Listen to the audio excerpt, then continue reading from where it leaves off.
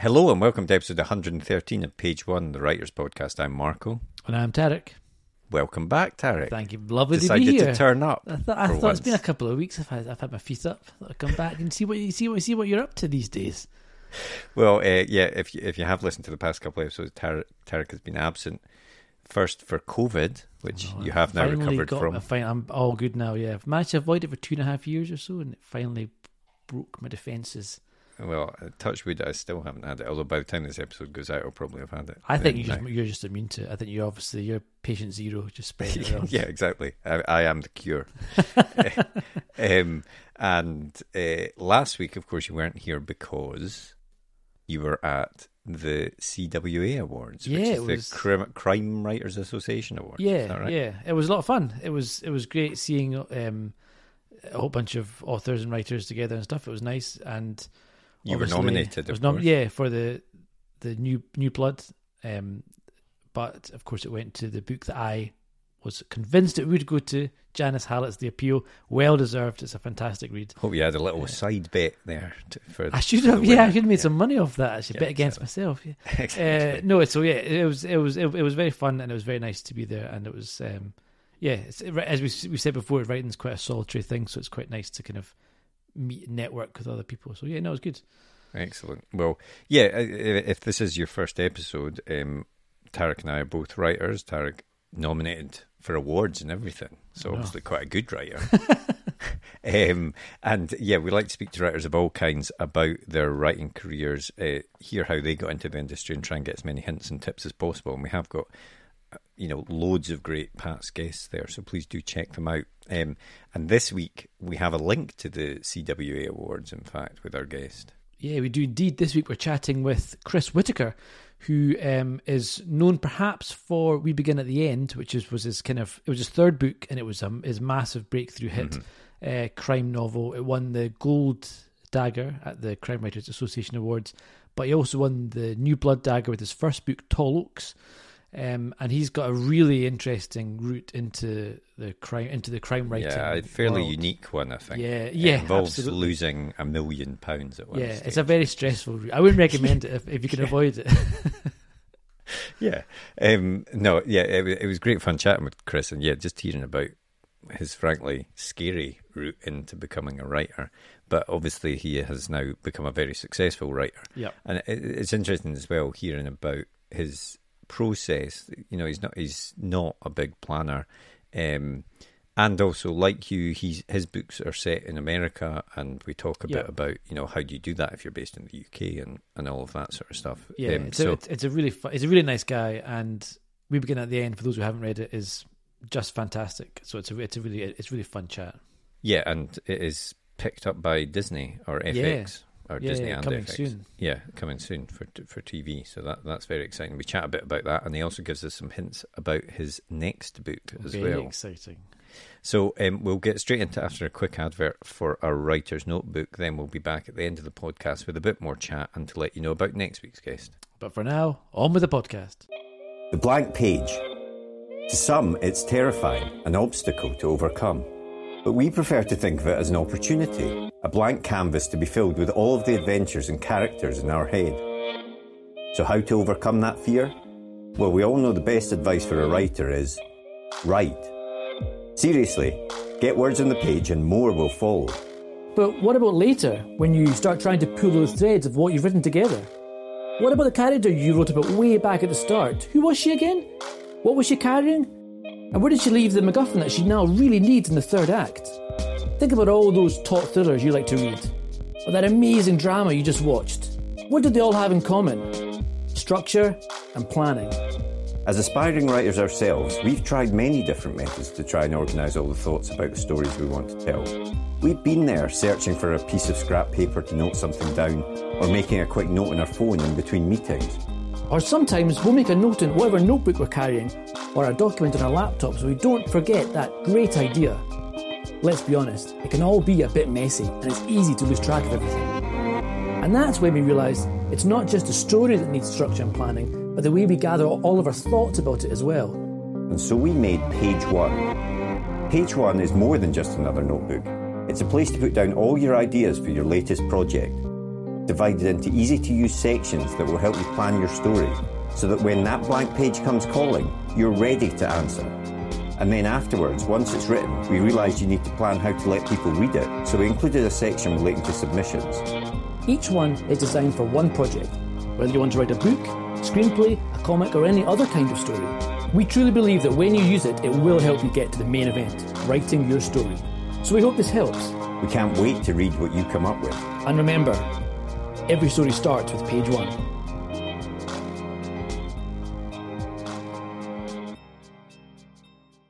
Did you always want to be a writer? I did not.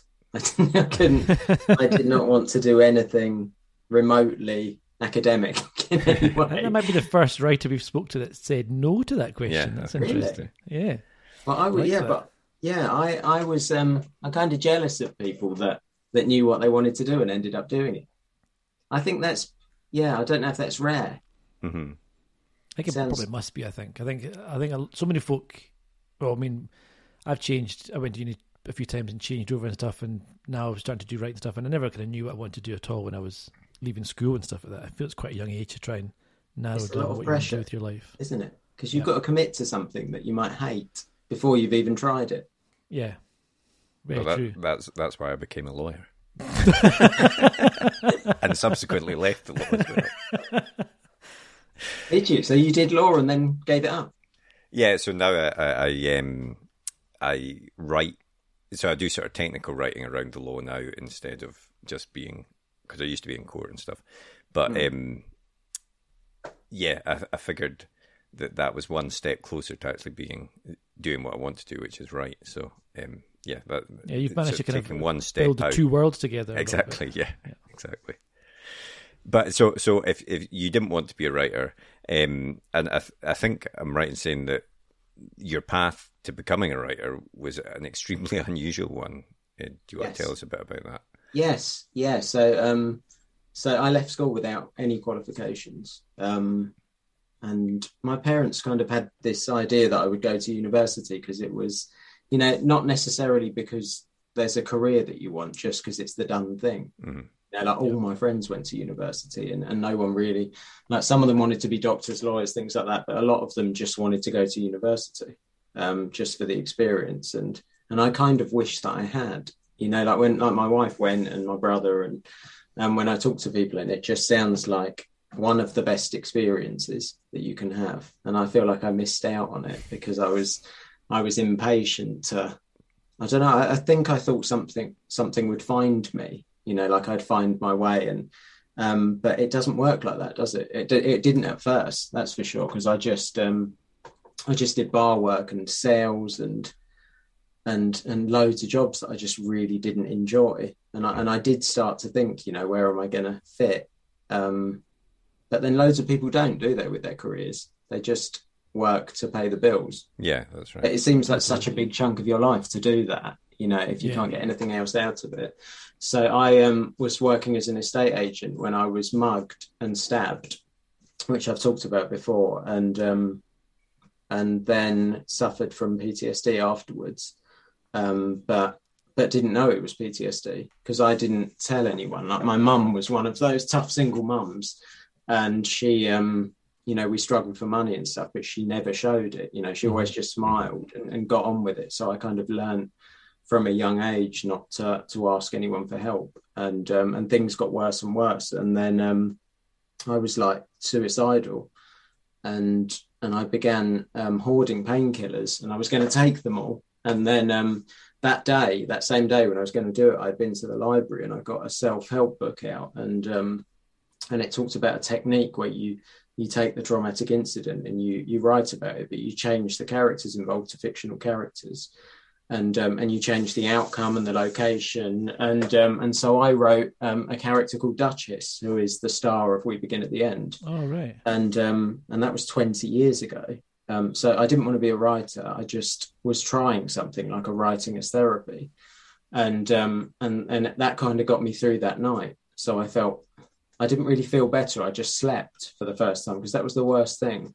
After it happened, I just kept replaying it in my mind and, kind of playing out different scenarios where I'd just given my phone straight away and I hadn't put up a fight, or where he pulled the knife and I ran away instead of trying to get it off him. And, just a million things you could have done differently that wouldn't have got me into such a kind of mess. So writing helped me at that point. And probably a few weeks after that, I wrote my car off because I got really drunk and I was taking drugs, and I flipped my car over and was in hospital again and had stitches again, and again had the chance to tell my parents about it, but didn't take it. They just had a go at me for drink driving, and that was preferable to going into it because it's such a difficult thing to talk about, like a mental health problem. Yeah. I mean, it's better now, but it's still not easy. And so I kind of stuck with this writing as therapy thing for a while and just wrote scenes of this girl's life. Nothing ran together. It wasn't supposed to be a story. It was all kind of fragments and sometimes a sentence, sometimes 5,000 words. And I don't know if it was just purely distraction, but it helped me until I kind of about probably a year later decided that I wanted to be a stockbroker because I just picked up a newspaper just by chance and there was an article about a stockbroker and it seemed like a good life, and it was one of those moments, where you just go for it. And so I'm very impulsive and I just decided, I'm going to do everything I can to be a stockbroker despite my qualifications and things like that, or lack of qualifications. So I paid for my exams and took all the tests and things like that without a job offer and passed them, and then went into the city and realized, it's a tough place to get a job. It's, everyone's chasing the same sort of roles. And from there, I worked as a stockbroker for like a trainee broker, doing client entertaining and stuff. But again, it was, in those days, it was a drink and drugs culture. I think it's less so now than it was. But it didn't, on one hand, it fit my personality type. I was quite good at staying up all night and things like that. But then I also felt like I was heading for a fall again because I was doing everything that got me into a mess the first time round. Yeah. And then I lost a load of money. I got into £1 million worth of debt, which was unexpected because I had a trading limit, a stop loss of $20,000, and then I lost $2 million kind of straight away. And again, did that thing where I don't tell anyone and I try and fix it, and it just it all blew up, and I ended up signing something that put me in a ton of debt. And so kind of overnight, I felt like I was back where I'd been after I'd just been stabbed, mentally. I felt like, I've undone everything, all the hard work that I've done. And so I went back to writing again. And that was, I was probably about 25 at the time, and eventually worked off all the debt and then just quit because I didn't want to do it and I wasn't happy. And I look back and I kind of thought, what was the constant in my life? And it was writing. So I thought, I'll give it a go. But it was a mad decision because my wife was pregnant and we had no income, and overnight everything was secure. I was doing well in the city at that point, and kind of our future was already written. And it looked fairly stable and comfortable. And then I did this thing again where I just blew everything up just because I was unhappy. Was it something, I take it, I mean, working that kind of job in the city where it kind of takes over your life almost, both kind of mentally and your actual time as well. Is it the kind of thing where you couldn't have written a book at the same time? I get a kind of impression that you kind of have to give yourself 100% to something, to whatever you're doing. You have to give your all to it, and you couldn't have written a book and worked it at the same time. I don't think in that job. Yeah, I don't think I could have carried on. It got to the point where I dreaded, every day staring at the numbers, at the blinking stock market numbers, and it felt a bit like, soul destroying. And I suppose you're also working to pay off this debt as well, which is yeah, working to stand still almost. exactly. So it was pretty much a few days after paying it off that I read a book called The Last Child by John Hart. And I love John Hart. He's just like, it's lyrical and beautiful, and it's on the surface this book's about a missing child, but it's much more than that. And then he was a lawyer and he quit to write a book, and so it was like, I think a day later that I did the exact same thing just because he did it. It was like one of those mad impulsive things. But looking back, I still can't believe I did it. When I look back at it now, when I talk to my wife about it, I just think it was mad. When a baby is coming, yeah, and you have to sell your car and where you live, and you can't.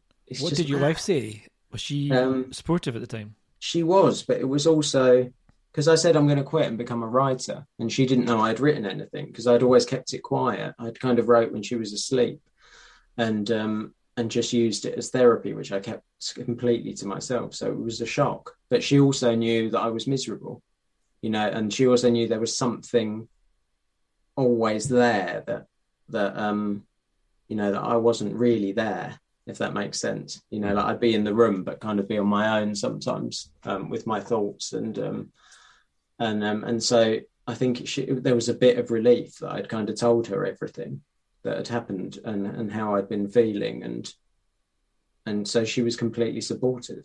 But it must have been a shock to her, and because you think you're marrying someone, and you think you've got this, there's a baby on the way, and security is never more important. And then all of a sudden to have it taken away from you. But she didn't ever say it. She just said, we'll find a way to make it work. And we did that by moving to Spain and living there while I wrote Tall Oaks, my debut. And so it was Tall Oaks that you worked on then. I mean, was that the very first piece of fiction that you tried to write? Yeah. Mm-hmm. Yeah. And did you... And then I think it got picked up in the slush pile. You went through that process. Yes, exactly that. Yeah. So because all of a sudden I discovered, how do you do it? Mm-hmm. Because most people don't know. I think that agents are gatekeepers, and you can't approach publishers directly. And I didn't know any of this. So I mean, how did that? What did you do, and how long did it take for it to be picked up? It was really quick, actually. But I started, so I wrote Tall Oaks. I wrote a bad first draft of it, and then the baby was born, and life kind of got in the way for a while. But I had this book that I thought I didn't ever think it was good. I didn't think it was good enough, but I thought if I have some help with it, maybe it could turn into something. It felt right. It felt like the kind of story that I would want to read. So I began researching, and I read something about how you should, approach agents whose lists you admire, who represent authors that you like, who you think might be similar. And so I approached, I think, about 6 or 7 agents, and I'd read a lot of the books that they represent. But I remember I found my covering letter, that you send with it. Yeah. The other day, and there was just nothing on it. It was like 2 sentences. Oh, really? It just said, like, I used to work in the city, and now I've written a book. And I also pitched it. I said I've written a YA book, and it's Tall Oaks is an adult book, clearly. Uh-huh. And but I thought because it had like a couple of teenage characters in the central roles, that it would be a YA. So I completely messed that up as well. And I think it was about a week. And someone asked for the full manuscript, and then maybe another few days until I was offered representation. Wow! But then it was really fast. And then I used that to message the other agents and just say, I've had an offer. I can't remember the way. I found it on like a template thing online on this weird writing website, and it says this is how you should structure it. And then I had a load of agent offers. I went into London and met with them, but I really wanted Kath Summerhays at WME. She was at WME at the time, because I really loved, there was a book called Bed by David Whitehouse, which was just brilliant, and I really loved it, and it was a bit weird, and Tall Oaks was a bit weird, and I thought she's the perfect agent for me. And then I had a great meeting with her, and that feeling when you get offered representation is one that I won't forget. And did you, you said there that you were hoping someone could help you polish it and improve it and stuff. I mean, was there a lot of work to do for it before it got published? Not really. Before it got published, yes. Before it went out to publishers, no. Right. No, because I know some agents do a lot of work editorially, Yeah. and mine isn't like that so much. But then it found its way to Joel and Bonnier, and I had this brilliant meeting with Joel, and he really kind of got the story, and then he told me that the problem with the current draft was that some of the chapters, or a lot of them, just don't move the story forward. And he said, at the end of each page you read back over it and kind of look at, does this move the story forward? What is this, what's happening here?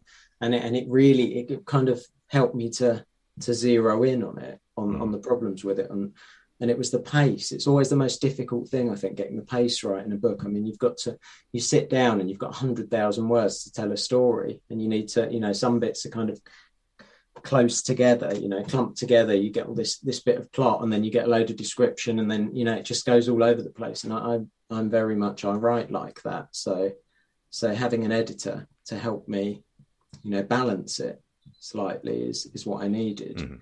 Mm-hmm.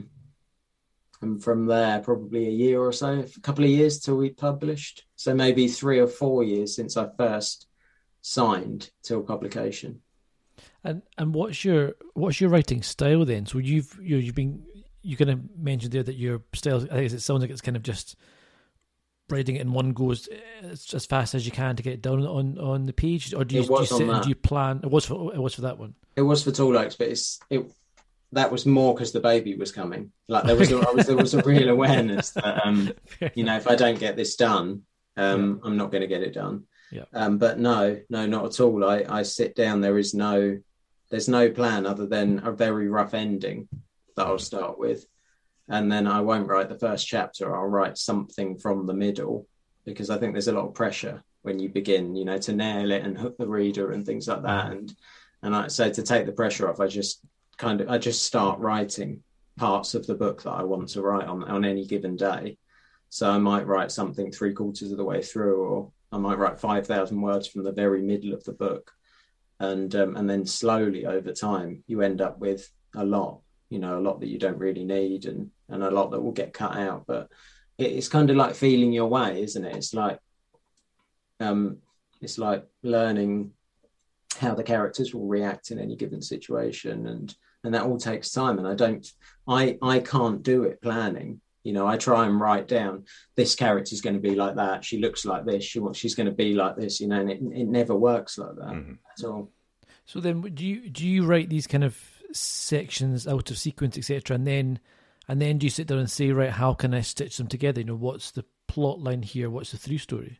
Yes, yeah, more so that comes later. But there's never, until the very end, I'll never put it down like the plan and say this is happening here and there, and it will more just be a way of why is she acting like that at this point? That should come earlier. She wouldn't know this at this point, so it gets moved around like that. And it's a messy way to do it, and you end up with a hell of a lot that you don't need, and it takes probably twice as long as it should. I think, like, my publishers would like me to publish a book every other year, and I think I'm on every 4 years at the moment. So it's difficult for them, I think. But until I find a better way of doing it, it's just what feels right, and it doesn't feel right unless I follow this path. Yeah, I mean, I suppose that is what, they say discovery writing, but that sounds like very much what the process is. You're just trying to find out how these characters act and all of these sorts of things in the process of writing itself. But does that mean that once you've done that part where you've sort of got all these pieces together and you've got all these words that you're then trying to coalesce into a story, do your later drafts follow a more conventional style, I suppose? They do. Once an editor is involved, we really, like, I've just finished the first draft of the new book, and we're going through first edits. Like, we're at the pre-bit, where you meet a few times and discuss things before you get a full set of notes, and it will be it's more about tightening things up, cutting. I'm a long way over on the word count, and yeah, I suppose at this point it becomes more conventional. We need to get from this point to this point, and at the moment we're taking a longer route than we should, and it's just about finding the best way to do that, and a way to do that doesn't kind of compromise anything else that's been done. I'm not precious at all. I like quite a tough edit. If something's not working, if something's not very good, I like to be told. And because you get too close to it, don't you, when you're writing? Like, because something makes perfect sense to me, doesn't mean that it will to anyone else, and that often happens. Yeah, we were speaking to one of our other guests last week, in fact, who said that she likes to, she will give bits of her writing, her latest project, to people to read, because she's found that, in the past you can be writing something thinking that it's clear that where the story's going, and other people pick up at something entirely different from it. So yes, you do need that extra set of eyes, whether it's during the process or after the process or whatever, but to make sure it flows as it needs to. And Tall Oaks, was a great success. It won the debut award at the the Crime Writers Association Awards, and that must have been vindication in a way, I suppose, that you'd made the correct choices in terms of the path that got you to this point. I think so. I thought it was a mistake at first. It's you'll get to go to the dinner, won't you? You're on the shortlist now. Yeah, I'm looking forward to the dinner. Yeah, it's really good fun. I didn't get to go to it last year because it was online. Oh, of course, sadly. That's right. Yeah, I missed out on it. But it's great fun. But but I felt out of my depth. I didn't know anyone. I just was there and was kind of pointing to my pointing in the direction of big name authors that I recognised, and I felt like a fan. And I still do. When I go to Harrogate and things like this, I feel like I want to ask people for their autographs. and I was up against, the competition as well. I tried not to look at it at the time because I thought there's just no way in hell, because Tall X didn't sell that well. It reviewed quite well. And people, messages from readers were really nice, and people really got into it and got into the story. But it didn't feel like a big book, and I thought it's big books that win awards, and so it was really cool. But it's hard, isn't it? Because until you're a full-time author, you're constantly finding time to write, which makes it feel more like a hobby. And and you get people that assume it's a hobby, and people. And the amount of times I've had it kind of said to me, like that it's a hobby and it's not going to pay the bills, and it's so many people have said things like that to me, and so I was still working like 3 other jobs for years and years. So whilst it was amazing, it didn't overnight kind of change everything. It didn't happen like that. I won it and it was lovely. And I think it helps when you go to renegotiate a new publishing deal or go to a new publisher. It looks good to have something like that on your CV, that you've been recognised, and, it gives them some idea of what, that you're kind of on the right track and you're doing the right thing. But it was still difficult. It just pays so badly, doesn't it? Writing it's so hard to make money from. It's one of these things where we've seen it quite a lot. That it's one of these things where you spend a year of your life on a piece of work, and it can go nowhere. It can just get dropped, and that's it. And you make zero money off it. And so it's a lot of work writing for a bit of a gamble. The hourly rate is very, very. Oh, the hourly rate. I know. I did it for my first 2 books, and it was like there's a living wage, and then there's an author wage somewhere way below it. But that's why it has to be more, doesn't it? No one goes into it to become rich, or no, you have to do it because you love it, and it's a story that you really want to tell.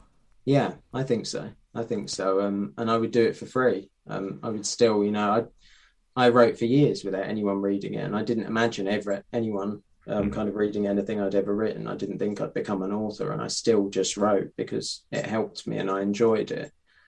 But it's really cool though, at the dinner, it's just such a brilliant thing to get to experience and to be part of. And I love the CWA.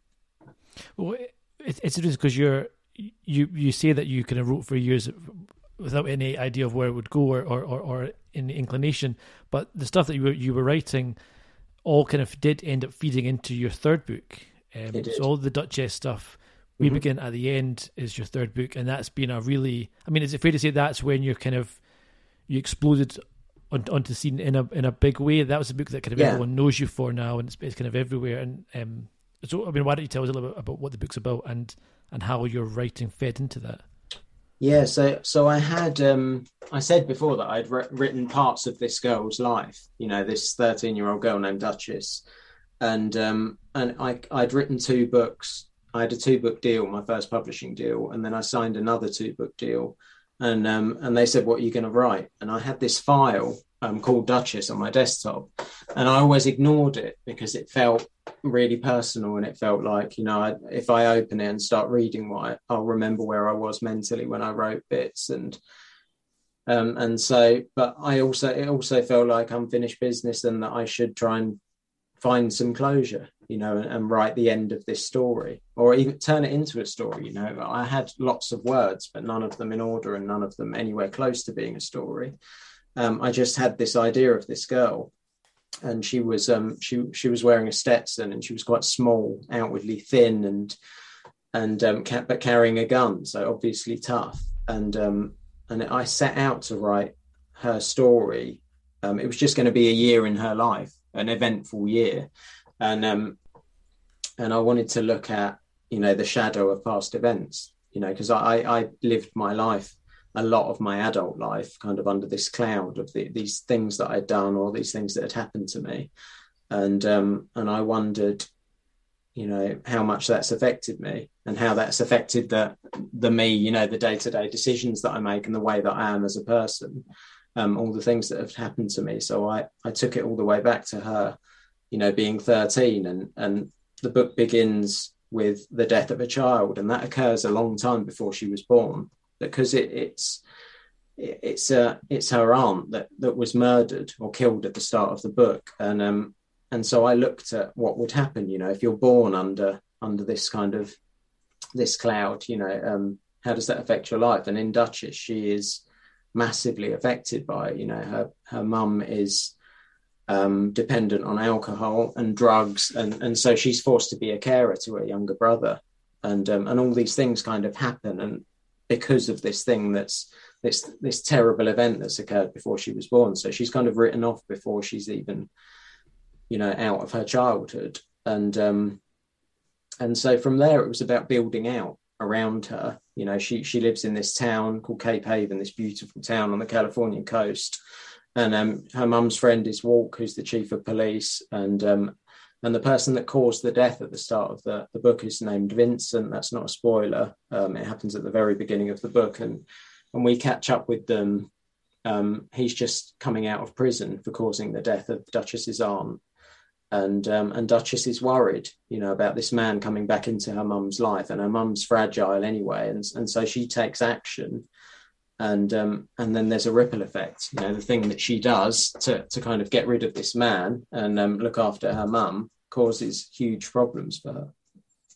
It's a fantastic book. I absolutely loved it, and thank you. It very well. It had a phenomenal success, and it rightly so. It won the Crime Writers Association Award, the Theakston Crime Novel of the Year, etc. And I think what really struck me, and from what I've read online, a lot of other people, was the characters. Duchess especially is such a brilliant main character, because someone who's kind of heart in the sleeve, but also vulnerable, but also strong, and that kind of a really, really well written and realised person you don't really tend to get in these types of stories, at least not the ones I've read for a wee while. So I thought it was fantastic, and it must have been. I mean, was there a feeling of like vindication? Again, is about the wrong word here, but like I know what you something mean. serendipity almost about the stuff that you've been writing for your whole life coming together in this way? Yeah, it made me feel like I was on the path that I should have been on. Yeah. You know, like I said before about hoping that something would come and find me, and kind of naively believing that, and I think it did. You know, I think that to get paid for something like this, you know, to do it for a living is I don't know. It just seemed like I was a big reader when I was a kid, but to be a storyteller for a living seemed like something that, you know, it was so wildly unattainable that I didn't ever consider it. So to now be a full-time writer is something that I don't take for granted at all. You know, it's more than a dream job. It's, you know, I'm very lucky. And what is it? Do you think it's because you had this character and you were bringing a lot of yourself into it that it was such a hit? You know, can you work out why this one, the third book, was the one that really took off? Maybe. I think I worked harder on it than I have done on anything else, you know, and it was almost like drive you crazy levels of work, you know, like all night, all day, and not seeing my kids enough. And, you know, everything was secondary for so long that I began to feel really selfish and guilty. And, you know, this isn't a good idea doing this. And, but it felt like the best book that I'd written as well. You know, you feel like I said before that you know, your debut shouldn't be your best book. I don't think, you know, especially if you're not from a writing background like me, I should be getting better the more I do it. You know, the more I practice, the more I read. I should be writing a better book each time. I know it's subjective, and you know, some people might prefer earlier books and things like that, but I think for me it just feels like the best thing I'd written up to that point. So it should be the most rewarding. You know, if there's any kind of, I know it doesn't work like that, but if there is, you know, if you work in any job, you climb the ladder, don't you? Yeah. You know, you start off as a trainer. Your craft, essentially. Yeah. Exactly. And you end up being paid more the more experienced you are. But it doesn't always work like that in writing. And I then wanted to ask about your next step, because your fourth book was a change of pace. The Forevers is a young adult book, and I wondered, well, were you under contract for two books? So was this the second book of the two? No, this was completely separate. Okay, and had you wanted to write a young adult book? Was that a world you wanted to go back into? Because I know you kind of thought you maybe had written a young adult book with Tall Oaks. Yeah, so partly it was because the stars of all of my books that are teenagers. You know, so it's I like to read YA, and I was talking to someone at Hotkey Books, who are an imprint at Bonnier, and they're brilliant. And I was talking to Fliss there, who was an editor, and I said I had this idea for an end of the world book that didn't really feel like an end of the world book. And we, every time I saw her, every time I came into Bonnier, we'd talk about this, and it became such a thing that I really wanted to write it. And I wanted to do it after We Begin at the End, because that book had been like 20 years and it felt like I needed something before I got into it again, before I got into another adult crime book and spent 3 years or 4 years writing it. I wanted to do something else because, again, I naively thought that it would be easier in some way because you know, they're shorter, the book is shorter, and the writing style is different, and it wasn't. It was just as hard, just in a different way. So that taught me. So was there, because often what we find, and actually especially with crime writers, is that there is a pressure almost from the publishing side to stay in your lane, as it were. You know, you built up the audience in this world. Don't go off and do something else unless you want to change your name or use your initials or something. I know what you mean. Was there any of that pressure on you? Nothing at all. I think I get away with it because none of my books are overtly crime. You know, I don't write a series, you know, a crime series, police procedure or anything like that. You know, We Begin at the End can be shelved on a lot of different shelves, you know, and it fits quite nicely into general fiction or coming of age or mystery rather than crime. So I think I had a bit of, I was okay there, and We Begin at the End sold in a lot of countries, and the publication schedule was quite, intense, so that I'm still going through it now, and will do for the rest of this year and into next year. So I think that gave me some time as well. And the hardback did really well, so they pushed back the paperback in some of the countries, so it just goes on and on for quite a while. So it gave me a bit of time. And your books are all set in America, and I wanted to ask you what draws you to that setting, because I remember when I read your books, I remember thinking it sounded a very authentic voice. I was surprised to find out you weren't American, so I wondered, what's your process there in terms of research, setting, finding the way that people speak, etc.? It's hard, isn't it? You would know.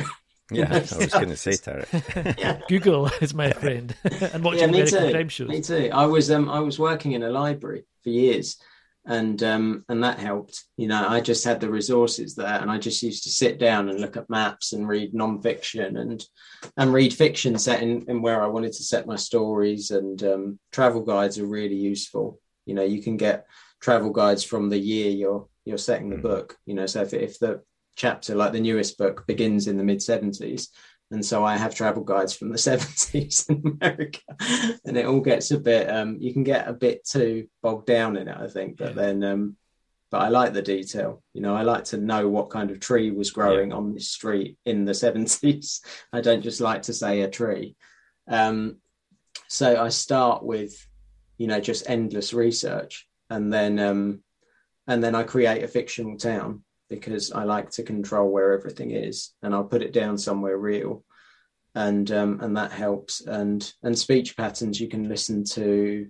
I found a website where you can listen to people speaking, and accents and things like that. So you can choose quite an obscure place in America, and then choose like a female of a certain age reading a transcript, and you can pick up on speech patterns and things like that, and then put them into your book or into your character's voice, and that helps. And it's the everyday stuff, isn't it? The small words that are slightly different, and the turns of phrase, and I didn't want to ever get anything wrong, because it would immediately pull you out of the story.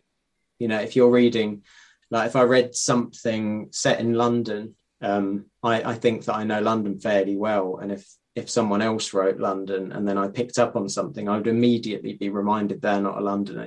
They don't know London. And I never wanted that to happen. So we have an American proofreader, and I have an American team of editors and copy editors. And so that helps. There's a huge safety net, but you will always get readers that think you've got it wrong.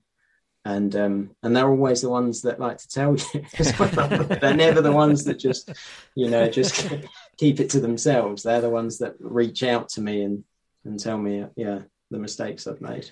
But I think it's interesting, isn't it? Because obviously, Tarek, you experienced this as well, I suppose, the same phenomenon. But I think, is it easier for British people to write in an American setting, because so much of our culture, when we were growing up, the American TV, the American movies and all of this sort of stuff is part of ours, whereas I think it would be more difficult for an American to write something about Edinburgh or something like that unless they've visited here and stuff, because they're not as they haven't grown up with that culture all the time like we have with the American culture, I think. And even the stuff set in the UK, often it's made by Americans, so it's still like it's not you don't get that authentic kind of British feel to or sound to, etc. We've all still got butlers and things like that. I mean, that is realistic. I've got just butler, out for lunch, isn't it? So, I mean, obviously, We Begin at the End is being developed by Disney just now. Can you tell us a bit about what stage that's at and all of that sort of thing? That is, so they wanted FX as their partner. That was the top choice, and they got FX. We found out not that long ago, so that was a big deal. To get a network, their top choice network, and I'm an FX fan. I love Fargo, I love The Walking Dead. So it's moving along quite well. The last time I spoke with them, they had a girl that they wanted to play Duchess. Which I always thought was the toughest cast, because people send me casting ideas all the time, and which I love. And Duchess was the tough one. You know, it was always agreed that it would be an unknown, but they found an actress that I think, I can't say, but she seems like Duchess, you know, just perfect, absolutely perfect. And she's been in other stuff as well. And from what I've seen, she just would be amazing. So they have a writer who I've spoken with loads of times, she's brilliant. And she's run me through their idea for the series. And it just all seems to be going really well. And it just takes forever. It's like publishing, isn't it? Yeah. Everything seems to so take many people involved. And are you going to be able to write at all in it? Are you going to be I don't know. in the making of it? I think, you know, I will be as involved as they want me to be. And they seem to really want me to be. And because we've had so many meetings about the shape that it should take and things like that. So, but it seems like a different world, doesn't it? Writing for TV. It seems like, you know, it's taken me so long to get the hang of writing books. to write TV, I'll need another 10 years at least. I mean, it must be pretty amazing to see it being turned into, you know, into another media format. And is there a part of you that's a little bit, you know, because I suppose when it's your baby and you've created it and stuff, to hand it over to someone else to do their taking it almost, are you a bit nervous about that? Or are you quite excited to see what they might bring to the table? So at the time when we had quite a few offers from different studios, and I was nervous then about making the wrong decision, you know, because you sit down and you expect, like, I didn't know, I'd never had anything like this before, so I didn't know how it worked. And I thought that, you know, I was doing loads of research into them, and I thought I would have to kind of sell the book and things like that. And it was more that they had read the book and they were giving me their version of how they saw it. So I just kind of sat there and listened. But there was one clear, you know, Disney we were completely aligned on how we saw it. So I have total faith. So any kind of nerves I think I would have been nervous had I gone with someone, you know, who maybe offered more money and didn't have the vision that I had for it. Then I'd be a bit more worried, because everything lined up. I feel like I couldn't have a better team of people working on the book. And obviously that's in the works, and you've said that you've finished or are finishing the first draft of your next one. How far in advance do you plan? Are you all in on the next one at the moment, or have you got ideas floating about for? No, I'm just all in at the moment. So then this one I'm writing now will publish in spring 2024.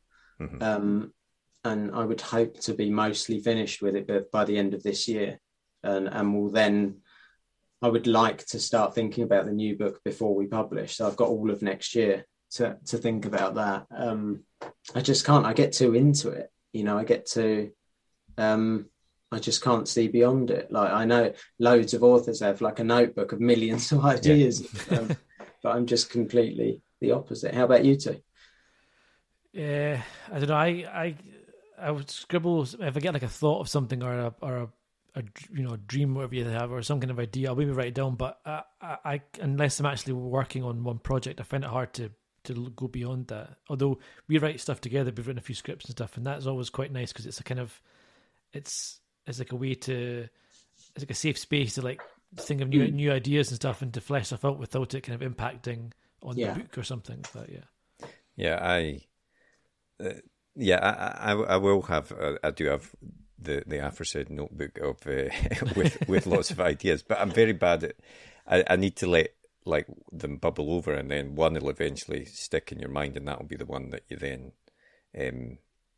then decide to go with. So yeah, I'll take a bit of time thinking about, you know, the best way through it and stuff. I am a bit of a planner, and I don't like to start something until I can at least see a rough path through to the end of the book.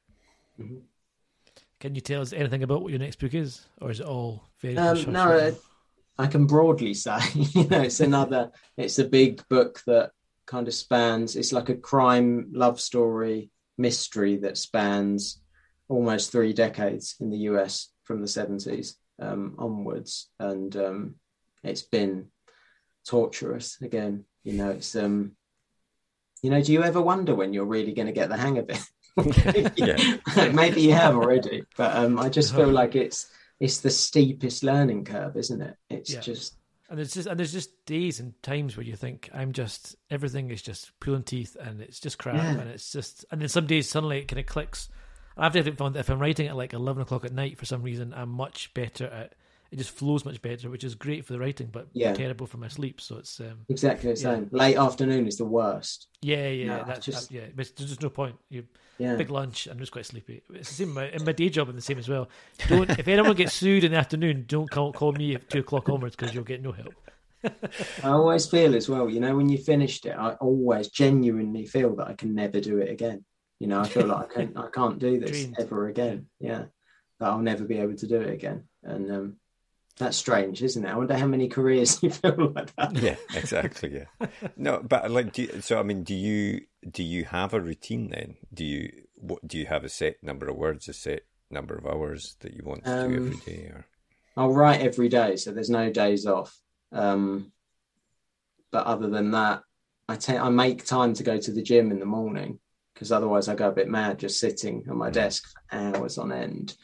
And I try and avoid late afternoon. Like I'll spend time with the kids. Like things have changed, like when I wrote We Begin at the End, it was working 3 jobs and I'm writing all night, and I think things are a bit healthier now. I think I have a bit more time for family, and but no, there's no real kind of pattern. There's no word count or anything like that. As long as I write something. No, do you set yourself targets? No, although I definitely I agree with I think what it is you need the habit or the routine of writing, whether it's word counts I've not found particularly useful for my own writing, but just doing it every day, because it's very easy to fall out. It's very easy to think, if you're in a stage of, like you were saying, Tarek, when it's sort of pulling teeth to try and get something to come together, it's much easier to just say, I'll do it. I'll have a think about it and I'll do it tomorrow. And play some Xbox. And that'll help. Exactly. Exactly. What about you, Tarek? Yeah, I find word counts, they end up stressing me out, because if I don't hit them, I just feel crap and I feel like I've failed. And then I feel that's not a good mindset to be in. And then sometimes, I have to think you're probably better off getting 500 words down, but they're really good 500 words you're really happy with, and maybe spending you all day getting a paragraph or whatever. But I'd rather have that than 5,000 words of just shite. And that's my problem, is that I know I should just push through the first draft, especially. I should just push through, get the first draft done, put it in a drawer for a few weeks and go back to it. But I find it really hard to move on if I know what I've written is crap. Like I need to be at least a little bit polished before I can move on to the next part of it. And so I feel it's more just I can't move on till I'm happy with it, as opposed to how many words I've written, which is a bit of a slower process, but maybe it needs less editing, because I don't know. It's all swings and roundabouts, I suppose. It's interesting though, because obviously we've spoken to a lot of writers in this podcast now, and everyone seems to have their own. Like some people are very much like just get the first draft down, to the extent of, like, if they don't know how a scene is going, they just put square brackets. Something happens, and then they just get to the end of the story, essentially, and then sort of rebuild it up in layers from there, I suppose, through the drafts. Whereas others are very much like, I have to, they want a very clean first draft. So, if there's one thing that has taught me, it's that there is no right way to do this. You just have to find your own method that works for you, I think. I wonder what they teach, though, in creative writing classes. I've always wondered that. I know. We've chatted to a few folk who have done them, but they've never actually told us the exact, like, what the teaching styles or what the actual theory is that they get taught on. There's a secret. I can imagine you can teach it. Yeah, no. That's why they won't tell it. You have to pay for it, and then you can just breeze through it. That's a secret. Yeah, exactly.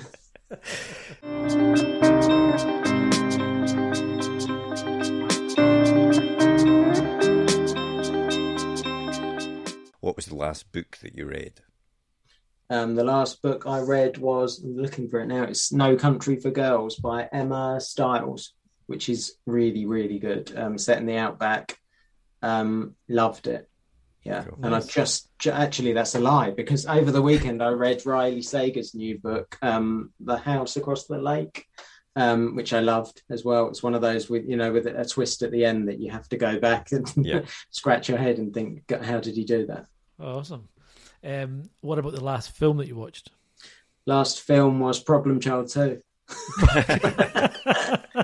What on earth made you want to go back and watch that? I know my kid. Well, my wife was out on Friday night, and my daughter is 1, and she was asleep, and so my 2 sons, we have boys' night, and they get to choose the film, and then we get popcorn and things like that, and they went for a classic, which was Problem Child 2. Nice. Is that the one where the dad gets shot at the end and he's got the book? Spoiler. No, that's number 1. That's number one. Spoiler, sorry, that's number 1. Okay, I don't know if you've ever seen the second one, to be honest. Yeah, I'm not missing Is it much. number 2? And last TV show that you watched or are watching? We're watching Succession. I've heard amazing things, and I'm always reluctant. When you see that there's like 4 or 5 seasons that you've got and you're so far behind everyone, I find it hard to get into. But it's as good as I'd heard. It's fantastic. Yeah. And quite easy to watch or binge it quite quickly, so you catch up quite soon. Yeah. Well, the very, very last thing we always do is a super quick fire either or, and I always say there's no wrong answers apart from one of them. But we'll start off with Bill Beverly or Cormac McCarthy. Oh God. That's so difficult because I love Dodgers so much. I'm going to go Beverly. He needs me more. Okay, yeah, it's a good point. Cormac's got tons of books. He's fine. He's TV or cinema? Cinema. Okay, Night Owl or Early Bird? Night Owl. Music or no music when you're writing? I do both. So it depends what I'm writing. What scene? Music. Okay. And last one, real book or ebook? Real book. Unfortunately, that was the incorrect answer for that one. You're doing pretty well up to them, but I'm afraid that's it. Was it ebook the answer? Oh, we have for this thing where Tarek, I it's always always say Tarek. ebook's the answer. I don't even know. I've become this character now where I have to say ebook's the answer. But no one ever says ebook. I mean, There's like it's 3 published by people. Amazon. It has to I be. know. I'm contractually obliged to say ebook's the best. Yeah. I like an ebook on holiday, because I can take 1 million books in one exactly. small e-reader. Yeah, that's why they're so good. That's why they're better than normal books. You see. Yeah, I was wrong. I take it back.